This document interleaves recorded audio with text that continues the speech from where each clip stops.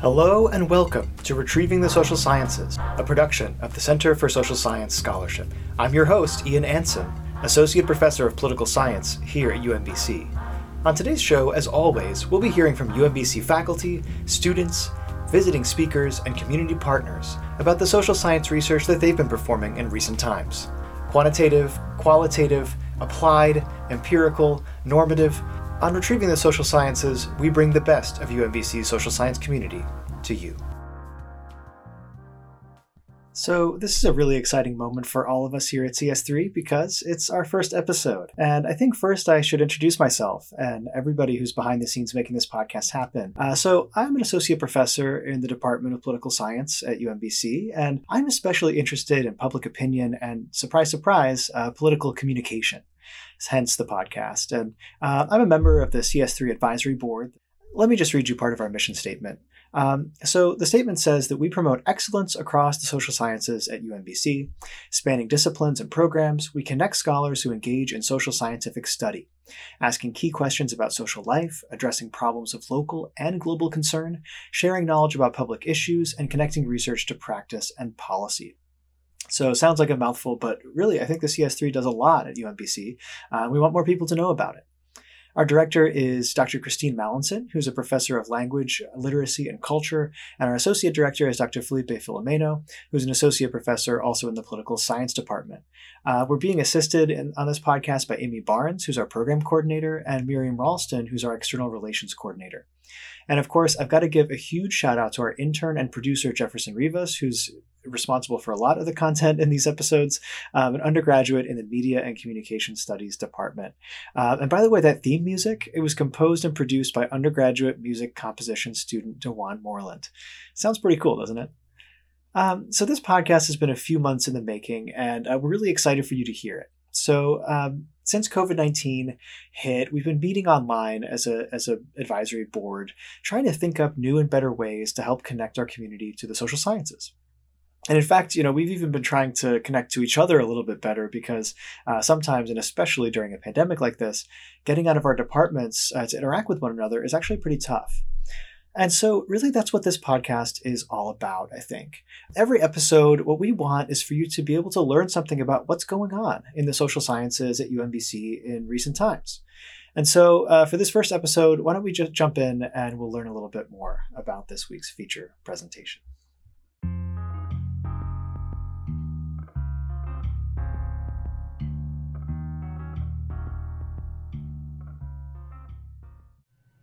Dr. Kay Whitehead is an associate professor of communication and African American studies at Loyola University here in Baltimore, Maryland. Dr. Whitehead is a scholar who does it all: teaching, research, public outreach, and she does it really well.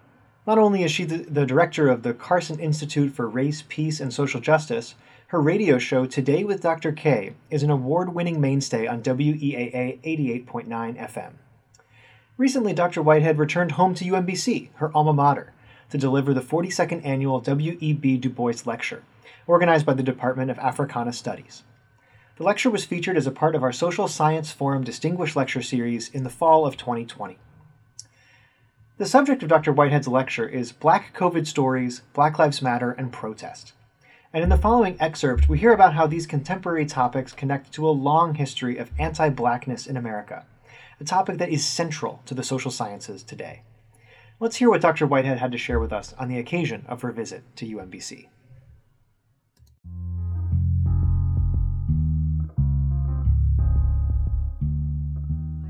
I have come full circle tonight, coming back virtually to give this prestigious lecture. History is not the past, it is the present.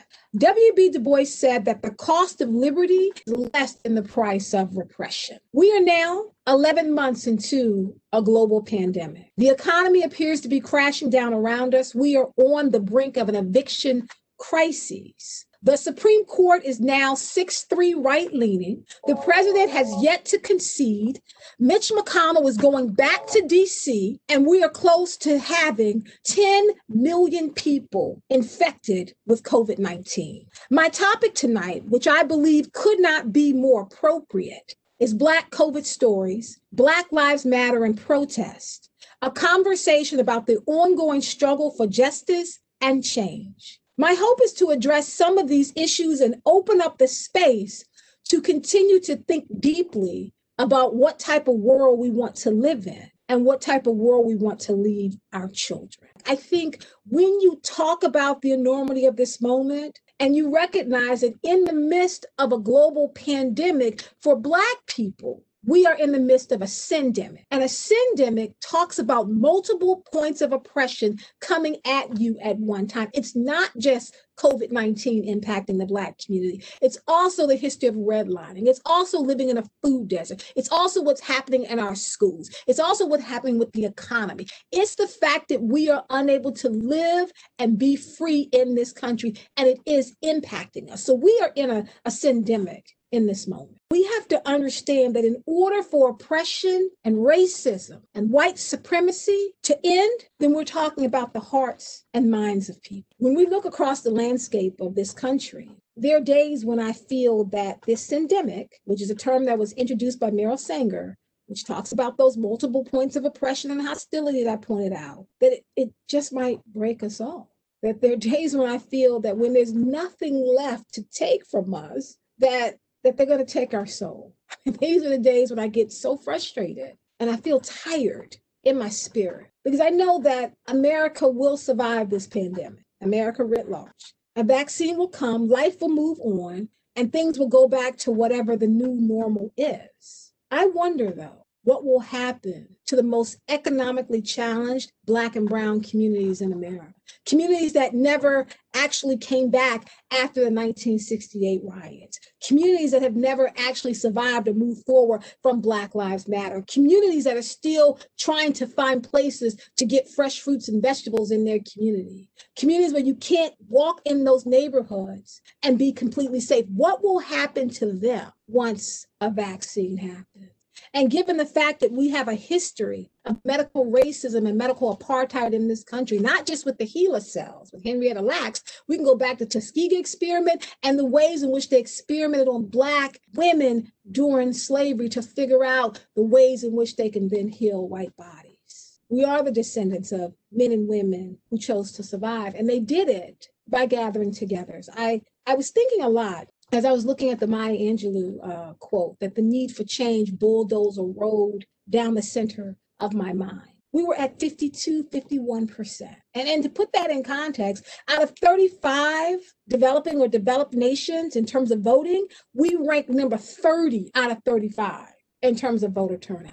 I think there was a sense that democracy was not something you had to protect, that we have seen this country work. What we thought were laws written in stone, it was really social norms. And what we found over the last 4 years is that it woke people up. You saw more women, more people of color voted into office. Democracy is something that we have to shape. But we were trying to understand when it comes to not just police brutality, but to COVID-19, that you live at a time when you have to balance both. And I'm not saying we haven't done it before. Black COVID Stories meets Black Lives Matter shows that we are a strong-willed and stubborn people. It shows that we understand every time we have a struggle that we have nothing to lose but our chains.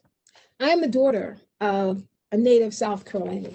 My dad grew up in the Jim Crow South, and he remembers the days when they called him boy, even when he was a man. He remembers being dismissed and overlooked even when he followed the rules, and of hearing his mother cry when she realized that he had decided to fight back and not give way. These are the type of decisions, he would say, that are best made once you realize that you're willing to die to be free. Growing up, it was hard for me to understand how someone could be arrested for being Black and for laughing. How someone could be lynched because they didn't step off the sidewalk quick enough. How is it that someone could go to jail because they looked somebody else in the eye of a different race? I thought these were just long-time stories until, of course, between Black Lives Matter 1.0, which is what I call the first Black Lives Matter to happen in this country, which many people did not recognize that moment, to what was happening just 2 years ago, when every time Black people moved in this country,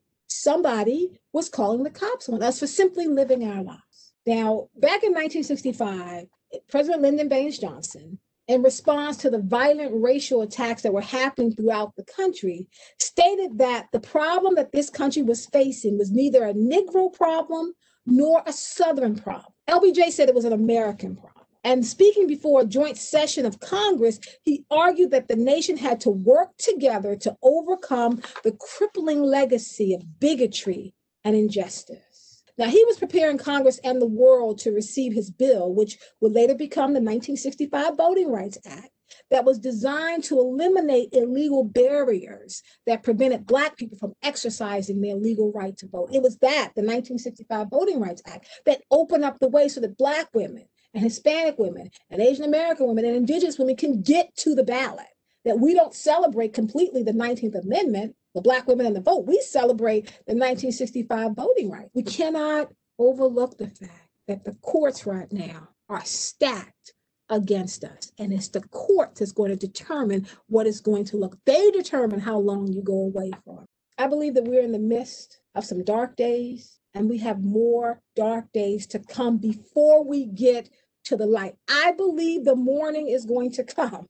I believe we're at just a day away from tomorrow. But in order for us to get there, we have to recognize that when we show up to vote, when we show up to do the work, that we may not benefit from it, that we're doing it for our children. And we fight white complicity and privilege, and we fight white nationalism, white supremacy. We're doing it because we recognize that if this country is going to change, if we're going to come through the storm one small step at a time, and we will all grab our weapons, whether that's your pen, your paper, whether it's the book you're writing or the voice you're speaking with, and we're going to be well-trained and brilliant, and we're going to be the hope and the dreams of our ancestors. And doing that, then I believe we will win to transform the society. Maybe not for us, but for the children of our children is who I think we should fight. Thank you so much.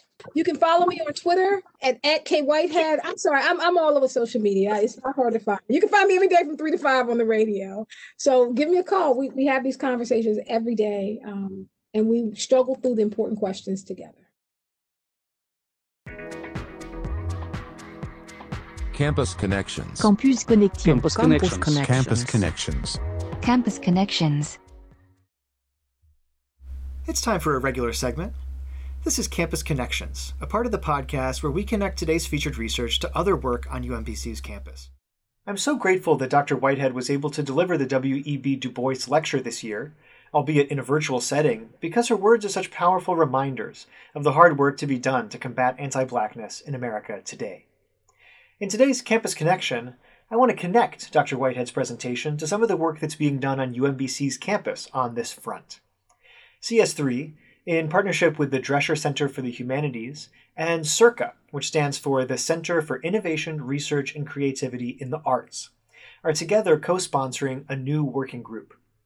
This group is called Anti-Racism and Action, and it was designed to promote new coalitions, conversations, and creative work surrounding anti-racism. It was envisioned as a collaborative, interdisciplinary community of scholars that will spur research and teaching activity focused on anti-racism. The group is currently meeting regularly to read, discuss, listen to experts, and to plan research and activism. UMBC faculty from any department, faculty from other area colleges and universities, and advanced UMBC graduate students are all invited to join. If you want to learn more about the Anti-Racism Working Group, the link is in the show notes. That's all for today. Stay tuned for our next episode. Retrieving the Social Sciences is a production of the UMBC Center for Social Science Scholarship.